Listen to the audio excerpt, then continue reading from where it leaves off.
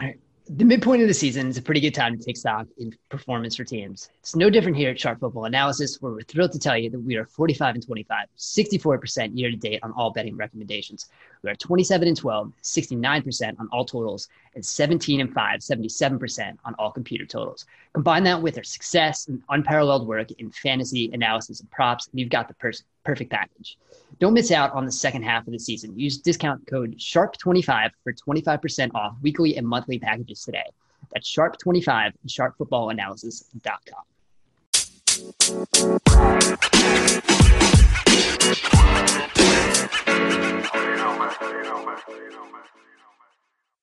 Hello, welcome to the Sharp Angles podcast. I am Dan Pizzuta, joined here as always, Rich Rebar, TA, the team over here at Sharp Football Analysis. Guys, week 10. We're making it double digits. How we doing today? Doing great, man. I'm excited because this weekend, because the Masters has moved to this weekend, we've got this great, unique 5-game split at 1 o'clock, 6 games at 4 o'clock. It's kind of our dream, what we've always begged for on a regular week, and we've got this nice, great split. It's only probably going to be for 1 week, but I'm excited that these games are split up the way they are this weekend. Oh, it's awesome. And I'm a huge golf guy. If you follow me on Twitter, I give out a bunch of golf picks for the big tournaments. So I'll be following all weekend long. And yeah, if we can get the good part is the Masters should end, the final round should end by 3:30. That's the goal. So we'll have hopefully a good final round and then roll right into the 4 o'clock games. And so, yeah, if you look at the 1 o'clock matchups, not really the sexiest matchups, Jags, Packers, and Washington and Detroit, Browns, Texans. Tampa and Carolina is actually a pretty solid game, but otherwise, I think the best games are definitely being saved for the 4 o'clock hour. So don't you shade Dan's Giants? Yeah, I forgot about Dan's Giants. They're covering every week. It's unbelievable, this team. So, no, that's I could literally watch any game on a Sunday, so that's not a problem. But the fact that I think the better games are probably at 4 o'clock, work out nicely. And let's see if this thing works out well. Hopefully, going forward, we'll see a little bit more of a 1 o'clock, 4 p.m. split than we normally see, because having 2 or 3 games at 4 p.m. just usually is depressing at that time of day. So hopefully we'll see it going forward. Yeah, I'm going to be honest. It's the way I watch football. I kind of like the 3 games. I know that's, no one says that, but I kind of like the late slate being kind of I just need 4 games. Being small. Yeah. Games. All right. 4 games can work. Yeah. But just the way I work and the way I'm watching games and taking notes, it's kind of nice to slow down a little bit at 4 o'clock and kind of know what happened in the 1 o'clock games sometimes and have that slow down, especially as I'm getting ready to write First and 10 all night Sunday night. So having that little time to start to figure out what happened in the 1 o'clock games. And I'm a little worried this week. It's going to kind of be like the week 1, just like overstimulation of trying to figure out what games are on and what to watch.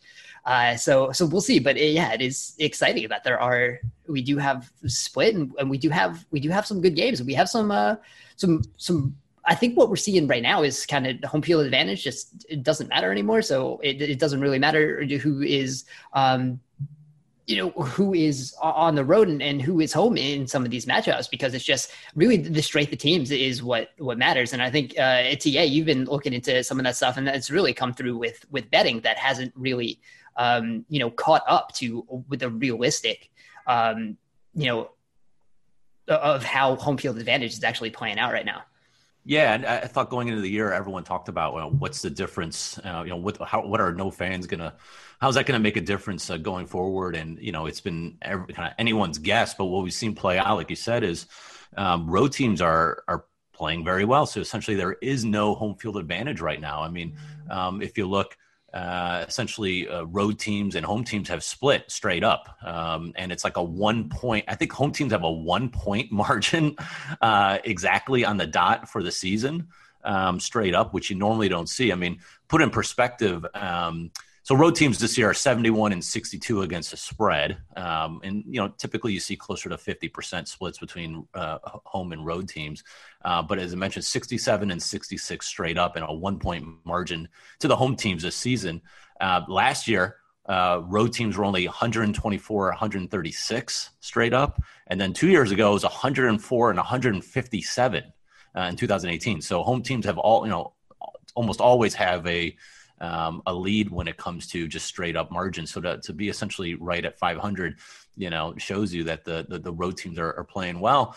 And if you look specifically, road underdogs are really killing it. I mean, underdogs in general are hitting at 58%, but road underdogs, and if you look at kind of the 7 points, less than 7 points, so essentially more competitive games, they're 37 and 19 against the spread, so they're hitting at 66%, and 28 and 27 straight up. So if you put $100 or $10 on every road money line underdog who's getting less than 7 points, you have a huge ROI, like 7 times your money. So we're seeing just tremendous amount of covering from these shorter road dogs. And I looked at, if you want to look at a subset of those road dogs, so kind of 6 points or less, and where the totals are under 45 points. So we're talking about games expected to be close and low scoring. So, these road underdogs are 10-0 against the spread. So just keep that in mind. I mean, I'm not sure how predictive that is going forward, but keep that in mind when you're looking at home field versus road teams. And, I'm not sure, unless there's like a huge rest advantage or a huge, travel advantage, I don't think you can really give any home team right now any sort of advantage. I think you just kind of play it straight up and say just match up the two teams and kind of leave it at that and go with whoever you think has is a better team, not necessarily who the home and road team is. So I think it'll be interesting going forward if this holds up. Yeah, and I think one of the, definitely what's going on this year has played into it. But also I was looking, Aaron Schatz, Football Outsiders yesterday, posted offensive DVOA ratings for home teams over the past 5 seasons. And it's about, 3 to 3.5 over, 2016, 2017, 2018. That just means, teams are 3.5 percentage points better than you would, expect an average team to be. But in 2019, that dropped to 0.1%. And then this year it's negative 0.6%. So some of that home field advantage started dropping last year. So I think when you combine with some of the other things, like Warren has mentioned this a lot, some of, teams are better at traveling. They're better at, figuring out their travel and things like that. And things that in the past had brought down some of, put these road teams at the disadvantage. They're not as big of a disadvantage anymore. And now this year, I think we're seeing the compounding of teams being smarter about it. And then a lot of things that have just been eliminated this year, like the fans and all of those other things. And that's really brought into the just non-existent home field advantage this year. And that's definitely something to watch for the rest of this season going into 2021 to see if that bounces back or if it's just not going to be a thing anymore. And I think that's super interesting, especially when we're, talking about some of the betting lines, like we are here. So if we're going to do that, let's dive in. As interesting as the Thursday night game is, let's not talk about it that much. Of those, it's Colts Titans right now for DraftKings Sportsbook. Colts -1 at Tennessee, so that's another thing we're already seeing. A 1 is not a huge number, but we're seeing a road favorite there in a closely contested divisional matchup. So that's interesting, but let's move on to the Sunday games. And like you guys said, we're seeing most of these games are more exciting in the late afternoon, but I think we'll highlight the top one right now in that early afternoon slate. It is Tampa Bay and Carolina. I think right now I'm looking at it as 5.5 for Tampa Bay. We had this conversation last week about whether Tampa Bay was the best team in the NFC. And they followed up a not great game against the Giants by completely getting blown out by the New Orleans Saints. So what is our take on what Tampa Bay is doing right now? Yeah, I mean, I could jump in first because this is probably my favorite game of the week of betting side. I already bet Tampa -4.5 early yesterday. I think it's gone up to 5.5 and 6 in some spots. I think it's probably with the news that Christian McCaffrey is out, although, I'm not sure how much of a difference he makes, especially against a Tampa team that has historically done very well shutting him down. I mean, they do very well against running backs out of the backfield in general. And then, they're the best team in the NFL stopping the run. So I'm not sure that's a huge factor. And it didn't really factor into my decision to take Tampa at all. But I guess, doesn't hurt because he's obviously a game breaker. But I love backing teams like Tampa, good teams off an embarrassing performance on national TV. I was actually on the Saints last week, and Rich, we talked about it. We kind of looked at each other like, why is this line so high? Like, we didn't understand it. Expected 31 nothing halftime lead, but yeah, we were definitely. Yeah, I didn't predict that. But we both looked at each other like, are we missing something here? So I thought that was kind of an odd line anyway, and maybe Tampa's was overvalued last week, but I think this is a good spot for them. So it's clearly a bounce back spot, and historically, again, you can kind of scoff at some of these trends with Tom Brady when he was with New England. This could be more of a Bill Belichick thing. I'm not sure, but since 2003, okay, so in the last 17 years, he started a game where his team has lost by double digits 20 times. In the next game, he is 18-2 straight up, and he's 18-2 straight up, 17-3 against the spread with an average margin of victory of close to 14 points. Okay, and in his career, off a loss in general, when he's favored by 7 or less the next week, 24-3 against the spread the next week. So you can see he clearly is good in these bounce back situations. I can totally imagine him just this week in the locker room being, real serious, making sure all the guys are, walking the straight line. And, I can't see him struggling again here. I mean, look, I talked about it in our injury report. Ali Marpet being out last week was huge. I mean, he's one of the top 5 guards according to Pro Football Focus. He had not allowed a sack all season. And in fact, the Tampa offensive line, the starters, I think had played all but about 11 snaps on the season. I mean, remarkably healthy. So him being out was a major issue. His backup, Joe Haig, allowed 8 pressures. As a team, they allowed 30 pressures, 3 sacks, and 8 hurries on 50 dropbacks. And you rush Tom Brady up the middle, that's where he's susceptible. You get pressure in his face, and they did that all game long. And look, it doesn't help that they never ran the ball. Look, we like to talk about throwing early and often. That's a way to win games. But at some level, you have to be able to run the ball a little bit and take pressure off a line that's getting destroyed like that. So I think they'll be a little bit more balanced, or at least more balanced that, will be more effective here. Marpet should come back. I know he practiced on a limited basis yesterday, so we'll pay attention to the injury report, but it's not really a worry against a Panthers team that gets no pressure at all. And plays that zone defense. I think Tom Brady will be very effective against that zone, against that soft, the coverage. So to me, this is a perfect spot in a bounce back situation, in a place where, he should not be able to get any pressure on him at all. He'll have all his weapons now. I mean, we'll see what they do with Antonio Brown, if they try to force feed him or not, but they'll hopefully get Gronk on the field a little bit more. And I think that they'll bounce back here with a nice victory. And look, it's always tough to go up against Teddy in Carolina. I was on Carolina last week against the Chiefs, and they almost won that outright. But, similar to what we saw in week 2 here, where Tampa lost against the Saints, it came back and pretty much blew out Carolina. They're up 21 in the third quarter and let them come back. They did end up covering against Carolina, and I think I could see a similar situation here. So I'll be on Tampa here first and foremost. Yeah, it just comes down with Brady. It's that pressure. I mean, he was pressuring over 50% of his dropbacks last week, and this is not just a new development with Brady. I mean, he was one of the most pressure-sensitive quarterbacks last year as well.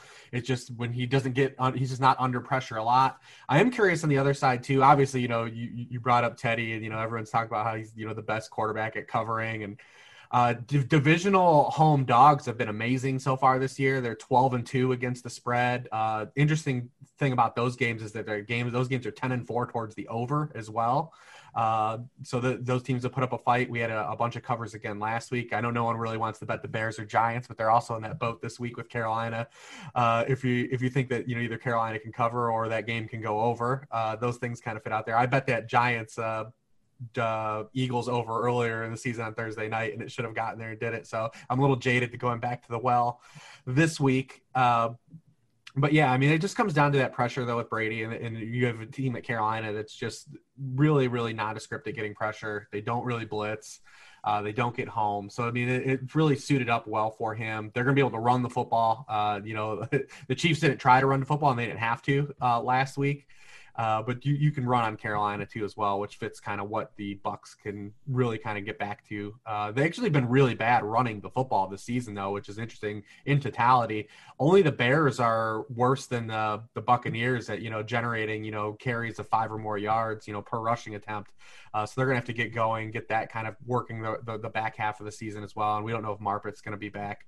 But it definitely intriguing game overall. I think that when you look at the Bucs too and what the Saints did to them, might be a blueprint we see going forward. We'll see if it's a copycat league, if they're going to take that. So the Bucs are really all about bringing pressure and, exotic blitzes. Those guys, without blitzes, those guys don't get home a lot. The JPPs of the world, but in the Saints just bled them with quick passing. And it's going to be interesting to see if someone because Teddy's capable of doing that, see if a guy like Curtis Samuel kind of keeps his hot streak going, because where he's getting the ball is near the line of scrimmage on these short, quick passes. And that's kind of where the Saints just butchered them last week. All those blitzes can't get home, when you're just getting quick pass death. So we'll see if any teams kind of adapt that, against the Bucs kind of moving forward as kind of a blueprint to kind of slow them down. Daniel Jones had plenty of shots on that Monday night game the week before too, to kind of exploit them and didn't. So we'll see if, teams kind of approach attacking the Bucs going forward in a similar capacity to what the Saints did. But it's a lot harder when you have an intermediate assassin like Drew Brees copying that with other guys. Well, I will say one thing with Teddy is he's not good against pressure, at least this year. He's 26 in QB rating, 20th in yards per attempt. And Tampa's number 1 in pressure rate, like you said. So, he's another guy who needs to be comfortable in the pocket. So we'll see how he reacts to the pressure from Tampa this week. Yeah, and it's interesting because it's kind of a chicken and the egg thing with how the Tampa defense went against the Saints offense, because I think they kind of knew in their heads that, Drew Brees is not going to be the guy who's going to be staying in the pocket long. Mm-hmm. So even early in the game, they kind of brought back the blitz. They kind of stepped off the blitz a little bit, and they played a lot more zone than they had been in the past. So I think what we've talked about is, Tampa is this high blitz defense that'll play man coverage on the back end to cover up for those blitzes. But against Brees, I think they were kind of a little scared of getting the ball out quickly and not getting home. So they didn't blitz as much. And then Drew Brees was able to get the ball out quickly. So it kind of was a back and forth there. So I wonder if they're going to be as scared as they were, or even worried or scared. They probably, I'm not going to say an NFL team was scared of that and they played scared, but I think they might have a little bit. And I think they kind of got off of what they do. I think they will probably get back to that. They will blitz a little more, even though Carolina is going to be that quick strike offense. Teddy Bridgewater is going to get the ball out quickly. That's where Robbie Anderson has lived. That's where they're getting the ball to Curtis Samuel more. So I think they are going to bring that in, because I don't think they're scared of guys who are going to, beat them one-on-one. I don't know if there's, enough double moves in the Carolina Panthers offense that can, take advantage of Jamel Dean, which has happened. But Jamel Dean has still been, a pretty good corner. He's an aggressive guy, like kind of the rest of the Tampa Bay defense. So you can kind of get him on some of those double moves. That's what's been happening. That kind of what happened in the Giants game. The Giants just couldn't really take advantage of that. It happened a little more often in the Saints game. So we'll see. But I think one thing, really looking at it for Carolina, and I think we kind of saw it in the Kansas City game, was how aggressive they're just being overall, knowing they are the underdog, knowing they don't really have the talent to match up with some of these teams. They had that fake punt against Kansas City. They're being aggressive on 4th down. They're really doing things that put them in an advantageous place to kind of get any type of edge they can against these better teams. And against someone like the Chiefs, you have to hit on everything. And they had one drive where in the second half where they punted, and it was in a series of plays where Kansas City had scored 3 touchdowns in a row. Carolina came back with 2 touchdowns, but their first one being a punt is kind of what set them back. So against team like the Chiefs, you have to be perfect when you're doing that. And they were just a little off from perfect. So kind of everything has to break right. But I think when you see what they're going to be doing against Tampa, I think they're going to continue to kind of set those edges and give themselves the advantage of being as close as they can to hanging with those teams. So I think I see it could be a close game here, because I think Carolina has just done a really good job of knowing what they are and not trying to do too much, but also knowing what they can do to bring them closer to some of these teams. So that's going to be a really fun game to watch. Let's continue moving on here. What other games are you guys looking for as we look at this slate? And again, it's definitely late afternoon heavy. Anything on the back end looks really good here. We've got a plethora of 4:00 games that look good. Buffalo, Arizona, Seattle Rams, Cincinnati, Pittsburgh, the Herbert versus Tua, kind of that, dilemma, of where the Dolphins going to take him. Were the Dolphins thinking about taking Herbert, or, was Tua always their guy? They're going to go heads up, which is fun. I thought Tua looked really great last week. Maybe we just kind of dovetail into that game, so I'm sure someone has an Anthony Lynn rant dialed in. I was going to say, can we talk about Anthony Lynn? Yeah, so we'll tee you up there. We'll tee you up with a little Anthony Lynn rant. But I think if the first game we talked about it was hard to get a grasp on what Tua was the first start because of just the way that game script played out. With the with the defensive touchdown, the punt return, and the fumble inside the 10. They're up 21 points early. They didn't really ask Tua to do anything. He was more of a caretaker. Last week he had to kind of, they had to use him as to punch back. And I thought that he, in his first start where he actually, played a back and forth game, definitely played the part. And with limited weaponry, I mean, Preston Williams gets knocked out of the game. He's throwing touchdowns to Mac Hollins. No running backs to speak of. Salvon Ahmed is leading the team in snaps. So, I mean, and Tua's escapability was a big plus last week. I think people forget how athletic he actually is because we just didn't get to see it. And he had a couple escapes for positive yardage that were just really backbreaking for the Cardinals defense, another team that likes the blitz a lot. And this Chargers defense has really started to kind of wane here as the season's gone on. They started the year playing pretty well. They play that cover 3 zone defense, and they just have not played well the past couple weeks, especially late in games against Derek Carr and Drew Lock the past 2 weeks. So, I mean, that's a game that looks like a lot of fun. And Herbert's just been so sensational so far. I mean, through 7 starts, he's been incredible. As long as Anthony Lynn hasn't gotten in his way. So I'll let you go in and rant on Anthony Lynn, the most frustrating head coach in the NFL. Herbert's going to save his job, by the way. Anyway, so every week, I feel like it's an Anthony Lynn rant. Warren did a good job of describing it on Twitter. It's like between the clock management and timeouts and just – we thought he solved the issue of, he was running way too much on early downs when Herbert was starting off. And, he finally turned that around and corrected that. So that's good. He got more aggressive, but just he has no idea, no ability to recognize, when to call timeout, the pace of play calling. I mean, what happened before the half? So I was on the first half over in that game, and so I needed a touchdown from the Chargers. And, it was like a minute and 30 seconds or so, and they were at about the 45-yard line, and it was 2nd and 19. And you would think, okay, let's, we need to get a big chunk here to at least be in field goal range. And so what does he do on 2nd and 19? He runs the ball. It's just like, and they got like 4 yards out of the deal. Clock was running, and I'm just sitting here pulling my hair out. And he got bailed out because Justin Herbert, stepped up and found, I think it was Mike Williams for about 16, 17 yards, and they got a first down. But again, it was a snail's pace. They were crawling. They just were running terrible plays, and they got lucky because Keenan Allen caught a touchdown to end the half, but he was wide open. The defender slipped. So he got bailed out there. But, you're calling a fade, 2 straight fades at the goal line to win a game. Like Dan, how upset or how sick were you to your stomach when you saw 2 fades in a row to end the game? I mean, I know we've talked about this, and I know you've highlighted just the fade. I mean, just I don't understand why fades are so prevalent in the NFL. I don't understand like what people is it just because they feel like that just reduces the amount of interceptions or negative plays that it's kind of an all or nothing. I don't understand. That's pretty much it. And you can see why a conservative coach like Anthony Lynn would love a fade, where the thing about it is the amount of bad that can come from it is limited. But the other thing there is at the end of game situation, who cares about the bad? If you're throwing an interception there, the thought of trying to limit an interception when you have 3 seconds left on the clock and you're trying to score a touchdown, an interception means absolutely nothing. An interception and an incompletion are the same thing. So to be throwing the fade there, where, the one thing where you can kind of say, oh, well, we're not going to throw an interception there. And that's why you might throw it on like a second and goal in the second quarter.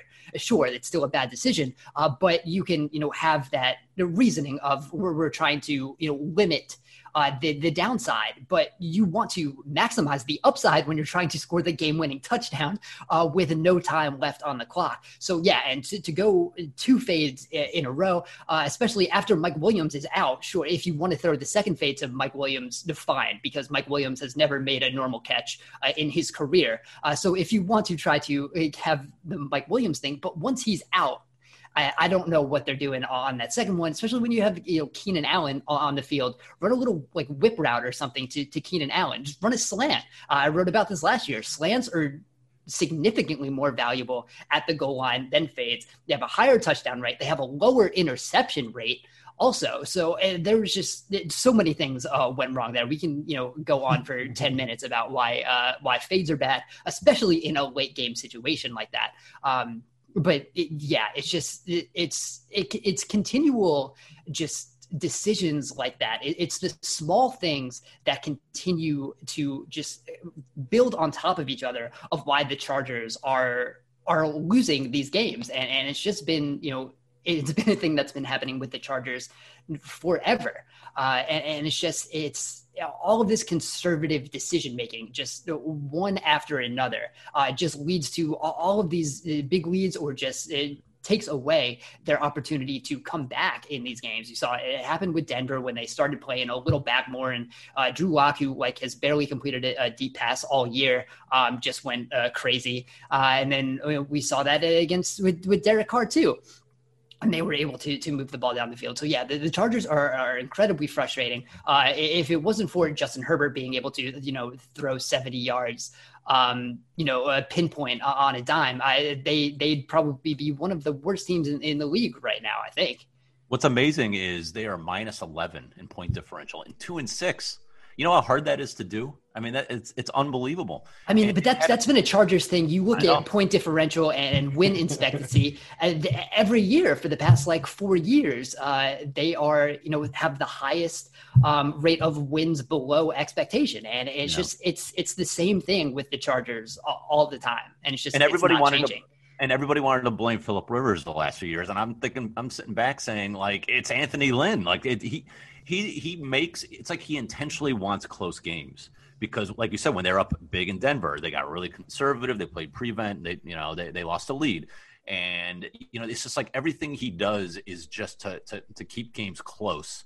And I don't know why, because he never has a good field goal kicker, and he never has doesn't call the right plays at the end of games. So it's just really frustrating. I will say that from a betting perspective, I kind of like them against Miami. I haven't pulled the trigger yet. They're getting 2.5. in Miami. I honestly just tease the Chargers to 8.5. I mean, I feel like because all they do is play close games, right? You get through the 3 and the 7. It's like, all right, they're not going to get blown out because they have too much talent to get blown out. And Miami's not, typically not one of those teams that are going to blow you out with a rookie quarterback. So pair them up. Miami's eventually got to stop scoring a defensive touchdown every game. That's the other thing. I was on Arizona last week. I was on the Rams 2 weeks ago, and I'm just pulling my hair out. Look, you get credit for your schemes and for producing pressure and these things, but yeah, that luck is going to run out at some point. And then I had to deal with Cliff Kingsbury and his decision making. I could go. We should have an entire podcast on these coaches and their decision making. kicking field goals on 4th and 1s, from 47 yards away. Like when you have Kyler Murray, we made a lot. Like the Cowboys game had a Mike McCarthy's a coward. I put that on Twitter. He deserves. I mean, you've got a 6'4" quarterback in Garrett Gilbert. You can just run a quarterback sneak on 4th and inches. You're 2-6. You're a 14-point underdog, and you're kicking field goals. I just don't understand it. But anyway, that's a long diatribe. But I think the Chargers game will be fun because they keep every game close and interesting. And so tease the Chargers and find another, add 6 points to another side. And I think that's your best teaser bet of the week, to be honest. Yeah, look at some of those teams that run pure and I tongue in cheek was joking with you. I wanted to try to talk you into the Bengals at 7.5, and the Steelers are another one of these teams that like they're just running pure. Like they're getting all the high variance plays are shaking out in their direction, and eventually there's just going to be a week where that doesn't happen. And it happened again last week, and it happened the week before against the Ravens, and it happened against the Titans when the Titans stormed back and then missed the field goal at the end of the game. I just look at this Bengals team, and it's they haven't gotten blown out outside the Ravens game. Backdoor Burrow is what I just kind of refer to him as now. I just feel like those points it's too much, man. It's 7.5. You're getting a full touchdown. Ben is still Ben and Burrow are doing the same things. Like both guys have struggled vertically in the vertical game. So, I mean, it's not like the Steelers are going to probably hit a bunch of big plays.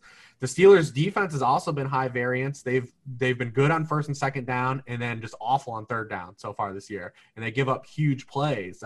Only the Bengals have given up a higher rate of completions of 20 or more yards than the Steelers. So there's some chance for Burrow to make some plays here in this game. A lot of people worried about their offensive line, before the bye, and then Burrow has a game where he takes the least amount of hits that he took in a game. Granted, it was against the Titans, who can't pressure anybody, and fired Vic Beasley, the past 2 weeks. But I do like the Bengals, man. I just feel like the points are too high because the Steelers are 8-0, and you are what your record are. But like a lot of high variance plays have gone in the Steelers' direction this front half of the season, and eventually, like that's going to run out. Yeah, I mean, Pittsburgh's offense isn't that good. I mean, it's 15th in DVOA. They're 22nd running the ball, 16th throwing the ball. I haven't been impressed by them. I mean, all we talked about a couple of weeks ago. All Ben's doing is just quickly throwing it out to his receivers and having them make all the plays. But that's not really. I don't think you can win that way consistently, or at least win a Super Bowl that way. And typically, teams that are have won the Super Bowl the last handful of years have been really, really high-powered offenses. So, I'm not sure this is – I know their defense, or at least their pass rush, is really good. I'm not sure they can extend this out to a Super Bowl just the way they're playing. And, I think I agree with you. I mean, I like the fact that the Bengals are getting over a touchdown. They are – kind of the backdoor monster. I mean, Joe Burrow is like the scariest guy to go up against if you're betting against him and you're laying a bunch of points because he just makes plays, either with his arm or his feet. So, I do agree with you that it's probably the right play. The only thing that bothers me is that, Pittsburgh just came off a scare against a really bad team. So, and that's their standard letdown spot is on the road. Yeah. Tomlin on the road as a big favorite, just like against sub 500 teams. And by the way, that under hit again. So just like clockwork, we talked about a week 1, I believe, when he went up, to the Giants on that Monday night. So the only issue would be like, all right, that was their scare. So now they'll be totally focused. But I think from a pure matchup perspective, I would tend to agree that Cincinnati has a shot here. They, maybe dabble on the money line, Rich. I mean, that might not be – we talked about the road underdogs winning, almost 500. I mean, this could be I wouldn't take Pittsburgh in a survivor pool, I'll tell you that. Yeah, so I'm kind of glad you guys brought this up because I kind of have the feeling on this game too, especially after, I just wrote about Joe Burrow yesterday for Sharp Football Analysis, kind of diving into his deep ball and whether, it hasn't been good and whether it's going to be a problem. But I think kind of after watching all of his deep attempts, it's starting to come around. And we've talked about this a little bit on the podcast. Part of what they've been doing is they've been putting in a couple more back shoulder throws to get some of that timing down. So they're getting some of these chunk plays now. And they had that really nice 67-yard play to to T. Higgins. That was really like the first deep ball Joe Burrow completed this year. And, Pittsburgh is 32nd in DVOA against the deep pass. So if something is going to click, I think that might be able to. And you look at like what he did against the Titans. There was that scramble drill he had where he ran out of the pocket, found T. Higgins on the sideline. I just refuse to believe a quarterback who has that in his arsenal isn't going to be able to figure out the touch on a deep pass where he's leading a receiver. So just if you are able to go back, it's in my article. If you find that pass where he comes out of the pocket to the right, just hits T. Higgins with zero margin of error down the sideline. It was only about 26 yards, but it's an insane throw. So it's just a quarterback like that. I have to have the feeling he's going to be able to complete some more deep balls over the course of the season. I think that kind of matches up really well against what the Steelers have not been doing well. And it kind of surprised me with Burrow. His ADOT, his average at the target, is still about middle of the pack. So even though we do think of him as, being an empty so often and getting the ball out quickly, it's not that there are these, 3 and 4 yard passes. It's not Ben Roethlisberger. He's actually pushing the ball down the field a lot more, and he's killing it in the intermediate area in the 11 to 19 air yards. He's already one of the most efficient quarterbacks there. So I think that it's a super interesting matchup that I don't think it's going to be a blowout. But we probably spent too much time on Steelers Bengals. We can get to a more interesting game. One game I do want to talk about that's super interesting with teams that I'm not sure if we've completely figured out, the Bills and Cardinals. As a team with the Bills, we were kind of starting to get down on them, and then they, blow out the Seahawks with, we know the Seahawks cannot stop the pass. We know they can stop the run. So all we're going to do is pass, and we're not going to run at all. So at least we know the Bills, they know what they're doing. They are well coached. And it looked like they just, had a good game plan. They were able to execute it. Josh Allen looked, about as good as he did in the first 4 weeks of the season. The Cardinals are coming off that game against Miami where they lost, but, they looked really good. Kyler was definitely the better quarterback there. They started to have a plan. It looked like they made some in-game adjustments. We were talking about some of those Miami blitzes and the touchdowns they've scored. The touchdown again on defense was against Arizona's empty protection, where they lined 6 guys up. They dropped 2, but there's usually still a free rusher because of the offensive line protection rules. And then throughout the game, Arizona kind of, figured that out. They were running Kyler Murray more on some quarterback draws against that look from empty. They had one play where they had the center pull against that look, and that was the deep touchdown to Christian Kirk. So they had some good answers for that. So I'm very interested to see what they're going to do against Buffalo, who they're hit and miss with the pass rush. Their coverage has also been hit and miss. The defense hasn't been great this year. Tre'Davious White has been okay. He had, his best game of the season, hanging with DK Metcalf for most of the time, and then had that nice interception on the pass to DK Metcalf when he wasn't supposed to be covering. He peeled off into that zone to jump that pass. So I think this is going to be a real interesting game between two pretty fun teams that I think are starting to figure out who they are and what they do well. So I think this is a super fascinating matchup. And right now I'm looking at it at DraftKings. It's only 2 points. Arizona is the favorite at home. So I think that's interesting also. Yeah, and you've got 2 teams that are in top 8 in neutral game pace. So there should be a lot of plays. Rich liked hearing that.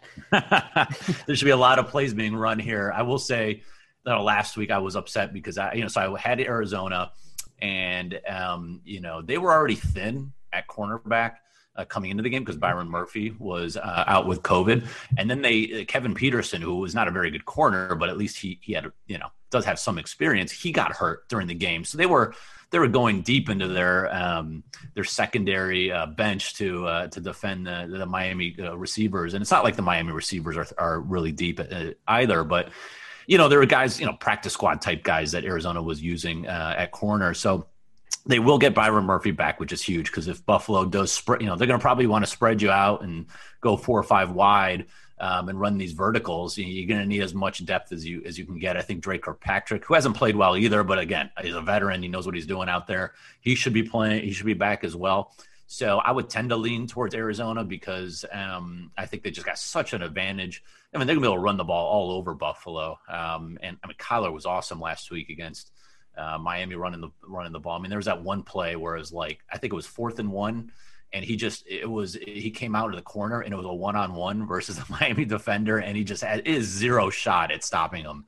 And I don't know how you ever stop him. That's why that late in the game when Cliff ran that, it was a 4th and 1. He ran it right up the middle with Chase Edmonds in a tight formation. It just made no sense. Like, just if all you do is just spread out the defense and have Kyler run, a speed option, how in the world are you going to defend that? I don't see any way you can defend that. So I think if they did it earlier in that drive on the same drive, and they had the conversion. Yeah, why are you running it up the middle with Chase Edmonds when you've got, I think, 2 tight ends in there? It just is stupid. But so I think it'll be a fun game. I think there's going to be a lot of points, a ton of plays, and I'm sure Rich will hit on maybe some good DFS plays. But I would lean towards Arizona. I haven't bet this game at all yet. I think it'll be one of the more fun games of the day, obviously. But if Arizona, check the injury reports. We'll have information up on the site on if Patrick is playing and if they've got making sure they have got enough cornerback depth to hang with some of these Bills receivers. But really fun game. Interested to hear, Rich, what your thoughts are on Chase Edmonds, because everyone was really touting him last week. I had him in DFS. He was okay, I guess. Nothing. He didn't really jump out off the screen in terms of production, but. What did you see from him? Do you have him? How do you have him ranked against this bad Buffalo run defense this week? Well, it depends. It looks like because Drake practiced yesterday, so we'll see. If he's gonna be back or not. I mean, I still think the process was good. I mean, he played 96% of snaps, by far the most of any running back, and he had 28 touches. I think what was disappointing was they just used Edmonds like Drake, like they had used Drake up until that point of the season, whereas Edmonds, is a lot better in space. He can do a lot more in the receiving game. They didn't do any of that stuff. They just threw him in Drake's role, and that's how they used him. Like you said, battering him in between the tackles. They didn't do any of that stuff. The way he was used and, coming out of his, his ancillary third down role. So that was a bummer. The usage was bummer, but the touches and the amount of opportunity was there. It was just kind of the way they used him. Before that play, I mean, Kyler misses that third down throw that I think that he probably will tell you he hits 90% of the time.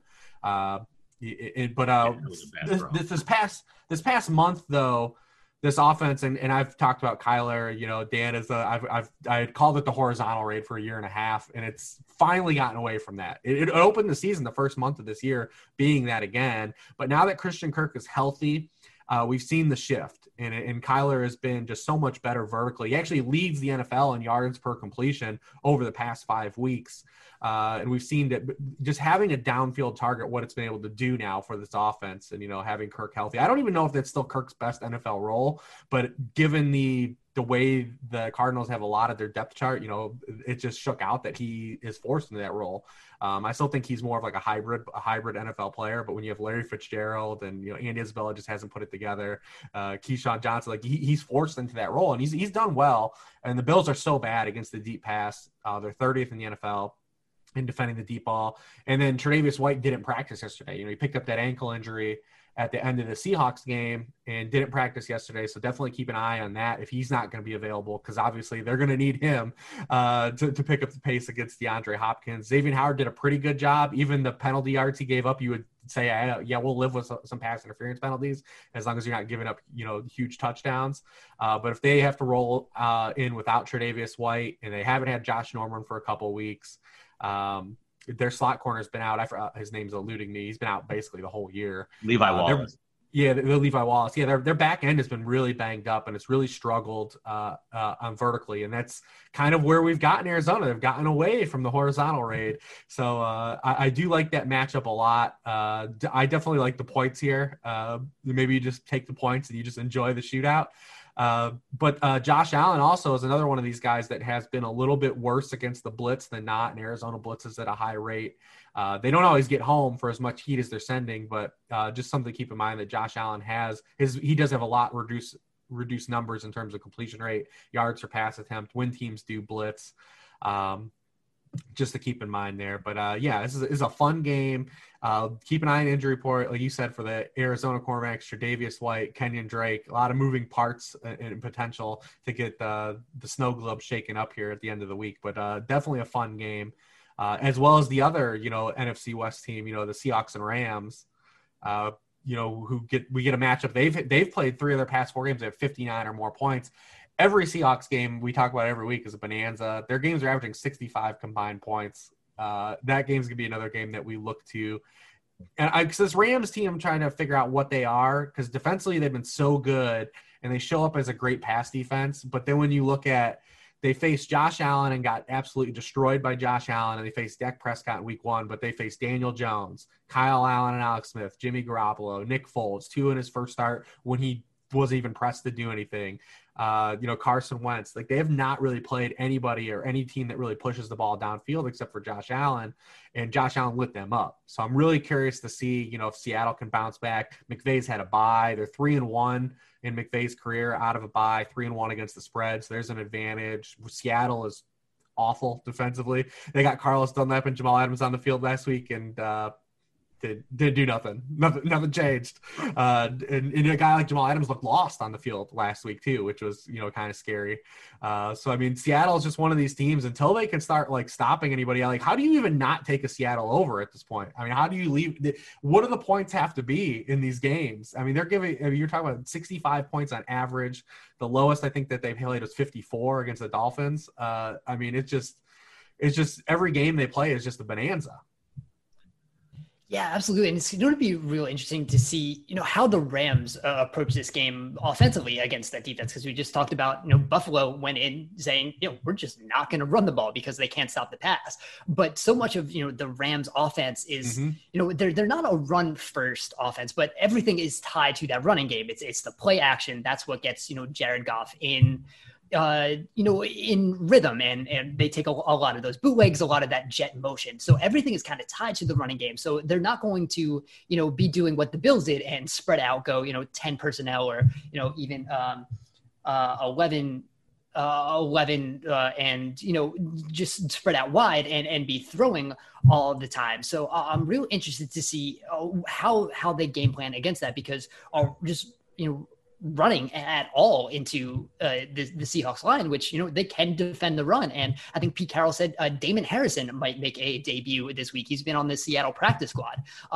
So if you add that now to the middle of that Seahawks defensive line, why you would run against them at all is a complete mystery. So very interested to see how the Rams are going to be going against that, and whether they, try to have that run through the jet motion and try to get that going instead of, running up the middle. So I think we'll have to see how the Rams do that. And that's, I think, going to be, what shapes how this game plays out. If the Rams are going to try to, stick to their normal game plan, I think we might see, it's going to be a weird game. Even when the Rams were bad, Rams-Seahawks games were crazy and close. So I have no doubt in my mind it's going to be one of those games, no matter what. But I think we'll see how many points the Rams can score if they do get to, trying to push the ball down the field a little bit. Because, the Seahawks just they can't stop anything. And on the same side, the other side of the ball, like you said, the Rams, moving Jalen Ramsey around a little bit. So I'm not sure if we'll see Jalen Ramsey against DK Metcalf, which we might have thought we would have seen before the season, but we're kind of seeing, Ramsey in that, that nickel kind of, Tyrann Mathieu all over the place a role. So that's going to be really interesting to see. But the Rams have been good. I think their safeties have been good. They've been one of the best deep defenses in the league. So I think that matches up, pretty well against Seattle, but you can only match up so well when, DK Metcalf is, running down the field. There's only so many ways that you can stop this guy, even when he's covered. And then you still have to deal with Tyler Lockett. So I think this is just a fascinating place between how these teams match up. And I think it's, again, going to be one of the more interesting games to watch this week.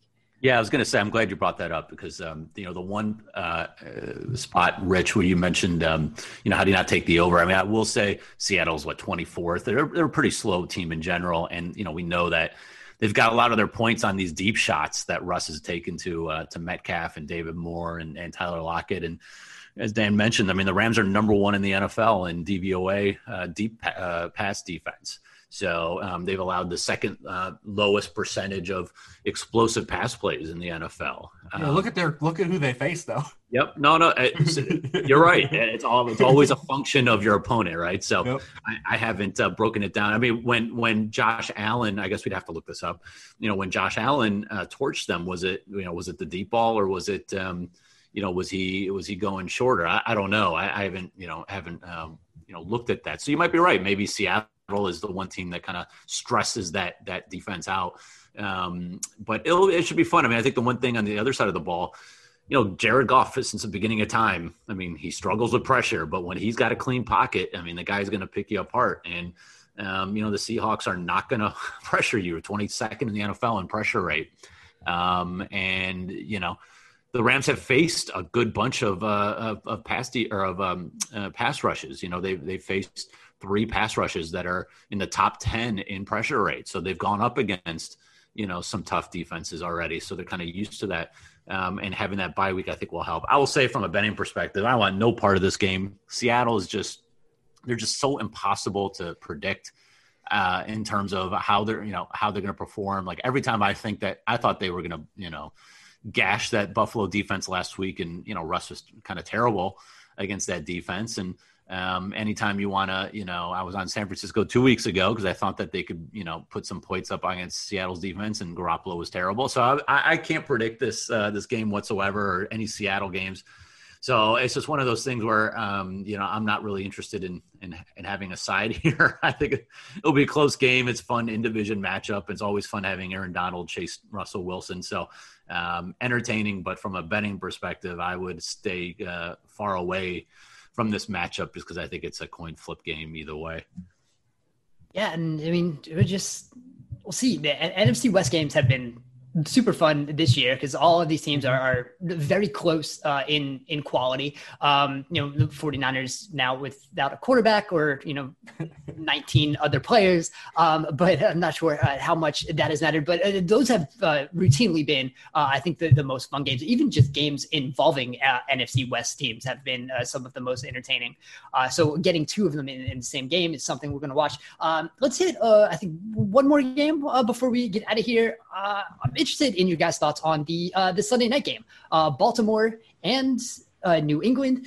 This is a game that usually is 2 of the best teams in the AFC, and it appears to be not that anymore. Baltimore is still going around, but this is still, I think, 2 passing games that generally have been looked down on, but I think are slightly better than a lot of people have given them credit for. I think Lamar Jackson is doing somewhat what he can with the skill players involved. And I think we're kind of seeing that more often throughout this season, that there's just that lack of the outside guy, or lack of even the inside dominant guy outside of Mark Andrews, who even hasn't been as dominant as he was last year. I think we saw this past week, we've seen some defensive players we've seen the talk that defenses are now, they're not reacting to, a lot of the misdirection and stuff that happened in the beginning of the Indianapolis game last week. And it's kind of something we saw with like the Sean McVay offense, late in that Super Bowl run, where teams just weren't reacting to the jet motion anymore because that wasn't a threat. This year, especially, the Rams have made that jet motion guy a threat, and they've been handing the ball off. They had Robert Woods on that long touchdown. I think Baltimore needs to get back to that a little bit. They're not. Defenses aren't reacting to that misdirection, so that's leaving some of that offense a little stale, and it's asking a lot of Lamar Jackson. And we're just seeing more guys just ready to get to him in the backfield before he can take out. And when it's like 3rd and long, which the Ravens have seen a lot of this year, which they didn't last year, teams are ready for the quarterback draw. They're not drawn off by anything else that the Ravens are doing. So they're prepared for that. So Lamar Jackson has not been as effective there as he was last season. And I think when you look at the Patriots, they're super run heavy, but I think they've been effective passing. I think I tweeted out yesterday that Cam Newton on passes 10 or more yards beyond the line of scrimmage has the second highest on target rate. He's, I think, fourth in completion percentage. They just haven't really had the guys to be pushing the ball downfield, but I think we're seeing that a little more with Jakobi Meyers, who might be able to be that guy. So I think we're seeing two offenses that are still figuring themselves out, have two good quarterbacks who can be good and can have great games when they are put in position to have it. And I think that the big difference here is, Baltimore's defense is going to be great, and the Patriots defense just has been not good. All those losses from some of the opt-outs and some of the losses from free agency and some of the other guys, JC Jackson, who has been one of the best cornerbacks in the league this year. And also, still, even after this Jets game, he got torched in the Jets game a couple times from Bashad Perriman, from Denzel Mims. So we'll see, but Baltimore doesn't really have the guy who's going to be able to do that unless it's Marquise Brown, but they've really kind of struggled getting into a rhythm, getting him targets downfield that are hitting. So we'll see. And I think Lamar Jackson's on target rate is much higher than his completion rate downfield. So maybe that hits eventually. Maybe this is the game that happens. So I'm interested to hear your guys' take on what you're thinking of this game. Well, I'll tee this up for Rich because I know he had some Lamar Jackson numbers that were really interesting on kind of early passes versus early throws. But this is just, would you have ever imagined that the Patriots would be the 31st ranked DVOA defense? They've been terrible, and they've been terrible against the run. They're 31st against the run, 30th against the pass. Obviously, terrible matchup when you're going up against a Ravens run offense. And then defensively, the Ravens, we know they blitz a ton. And Cam's 28th in QB rating against pressure. I'm not sure how the Ravens don't blow New England out here, unless they just run it so much that they eat clock and they just can't score enough. But there's just so many opportunities for the Ravens to run the ball all over this defense, and I'm not sure that the Patriots have enough weapons on offense. Jakobi Meyers has been great, but that's not going to win you game. You can do that against the Jets, but that's not going to help you win a ton of games against teams like the Ravens and defenses that are as good as the Ravens. So I don't know. To me, this is, if you want to, I talked about the Chargers on a teaser. I would tease down the Ravens here, to be honest with you. Tease them down to a point, and you essentially just need them to win. It'd be really hard for me to see them lose this game against New England. And it's clear that the Patriots, all the defensive defections before the season. They lost so many guys going in, Patrick Chung and Hightower and all these guys. They lost Trey Flowers and Van Noy to free agency. They didn't really replace them, besides the draft. And it's really coming back to bite them. And Gilmore hasn't been nearly as good as he was, last year. So I'm just not sure how the Patriots compete here, to be honest with you. So, I would look to the Ravens either on the money line or, on a teaser with the Chargers here, if you're looking from a betting perspective. But, Rich, I thought you had some really good numbers on Lamar, if you want to, point some of those out. Cause I think, they really talk about how, just kind of types of plays being called early versus on first down really haven't been helpful to them. Well, I think Dan hit it on the head, is that, the Ravens had so much success with what they did last year that they've tried to go back to that probably a little too much this year, and it's just not having the same impact, which is what we should expect. We had a lot of conversations in the off season, between Dan and Warren, and where do the Ravens regress? We knew they were going to regress anyways. There was just no way they were going to score at the same rate per drive and have this much efficiency as they had. But how much was the league going to figure them out? Then you compound things, you lose Marshall Yanda. Now you've lost Ronnie Stanley. Lamar's getting pressured a lot more than he did last year. He's got a 9% sack rate, which is double what it was last year. And then you aren't running the ball as effectively on first down, which is what your bread and butter was last year. So you're putting a quarterback that is better when it's non-obvious passing situations. And it's kind of been a Greg Roman staple, the type of quarterbacks he's had. And it's not that Lamar is a bad passer at any level. It's just that he's a lot more successful when it's just not obvious passing downs.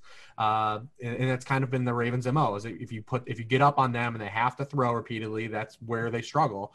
And the Ravens are self-inducing themselves on a per drive basis on that level of putting Lamar in obvious passing situations, because they're bad at running on first downs. He is just 33% of his passes have come on first down passes. That's 33rd of the 36 qualifying quarterbacks. And that'd be fine if you're running the ball like you were last year. Last year, they were running the ball for 5.1 yards per carry on first down. It was second in the league. This year, it's 3.9 yards per carry, which is 23rd in the league. So you're facing, large second down, third down in distances.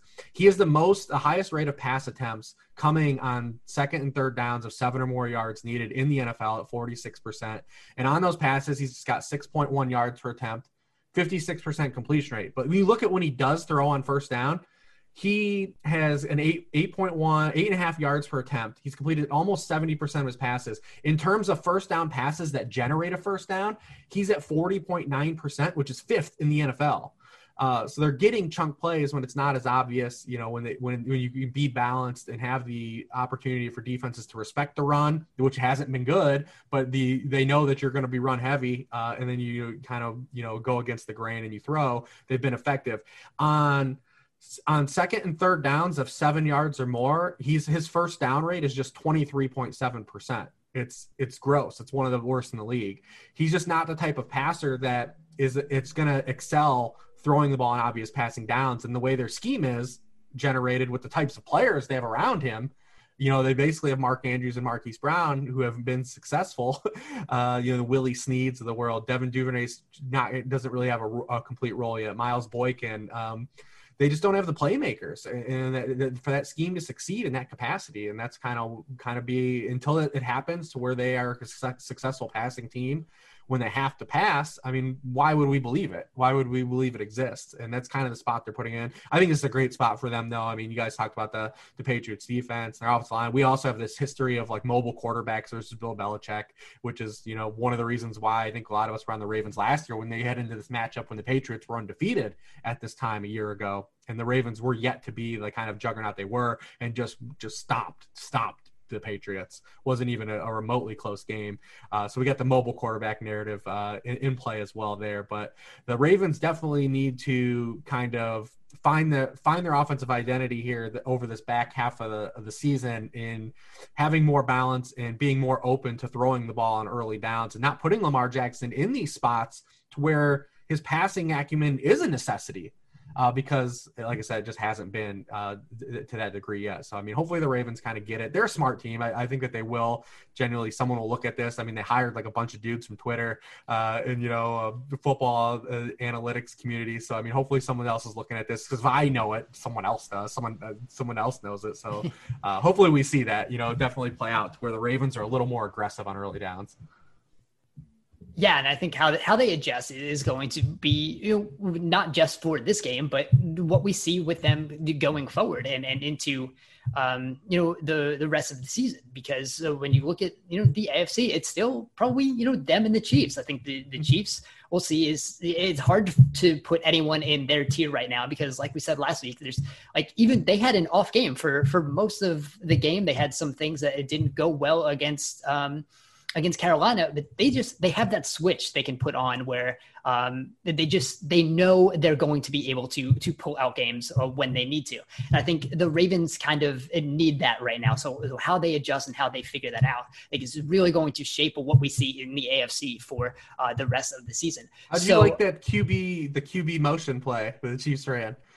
I was thinking about you, Dan. I was looking for it. I was like, Dan's going to gift this play for sure.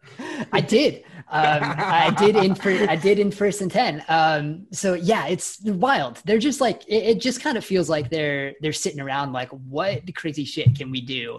That's going to there was no point in it. No, I was thinking about this too. I was what did it even do? But it was fun as hell. Oh yeah, I guess it caught the Carolina off guard a little bit, but like so would have the normal bootleg with the crosser coming over from the opposite side. So it just like when Kansas City is on that level right now, I think the rest of the NFL should be very scared. So unless you guys have any thoughts on Vikings and Bears, I think we can end the podcast here. No, I'll just hit on one more bet that I made because I've made just a couple, but I'll be on the Niners. I don't care if they're shorthanded. They are getting some guys back. Just kind of the quick and dirty synopsis here. Just like I like playing good teams off a bad performance like Tampa, I also like, kind of fading. You got a collision course of the Niners looking awful on Thursday Night Football with, a JV roster, and you've got the Saints just looking great last week. So I think there's a little inflation here on the line. The Saints are good, but I'm not sure they're 10 points better than San Francisco right now. And, the Niners are getting back Ayuk. Looks like, they'll have a little bit more Jordan Reed. I think he was, on a short week last week. And Trent Williams. And Trent Williams is back. The dude that played for Trent Williams on Thursday. Oh, yeah. That's a good point too. And so you get those COVID guys back, and then you've got, Richard Sherman is eligible to come off. I'm not sure who's going to play, but he's at least, has a shot to play. So they're getting a little healthier. And then look, the matchup wise, the Saints, we know that Drew Brees loves to go short, and that's the one thing the Niners do defensively is they struggle defensively in the deep ball, but they're number 2 in the NFL in defending the short pass from a DVOA perspective. Kind of like they did against, the matchup a few weeks ago with the Rams. So I just think from that perspective that they're not 10 points worse, especially when there's no home field advantage that we talked about here. So I think it's just kind of an inflation spot. So kind of a perfect storm. So I'll be on the Niners from a betting perspective, but really in general, I think this is a really tough week. So tread lightly if you can, don't force a bunch of plays, but I would say Tampa and the Niners are two of my straight up plays so far. And then Ravens teased down with the Chargers up, I think are kind of my core betting angles this week.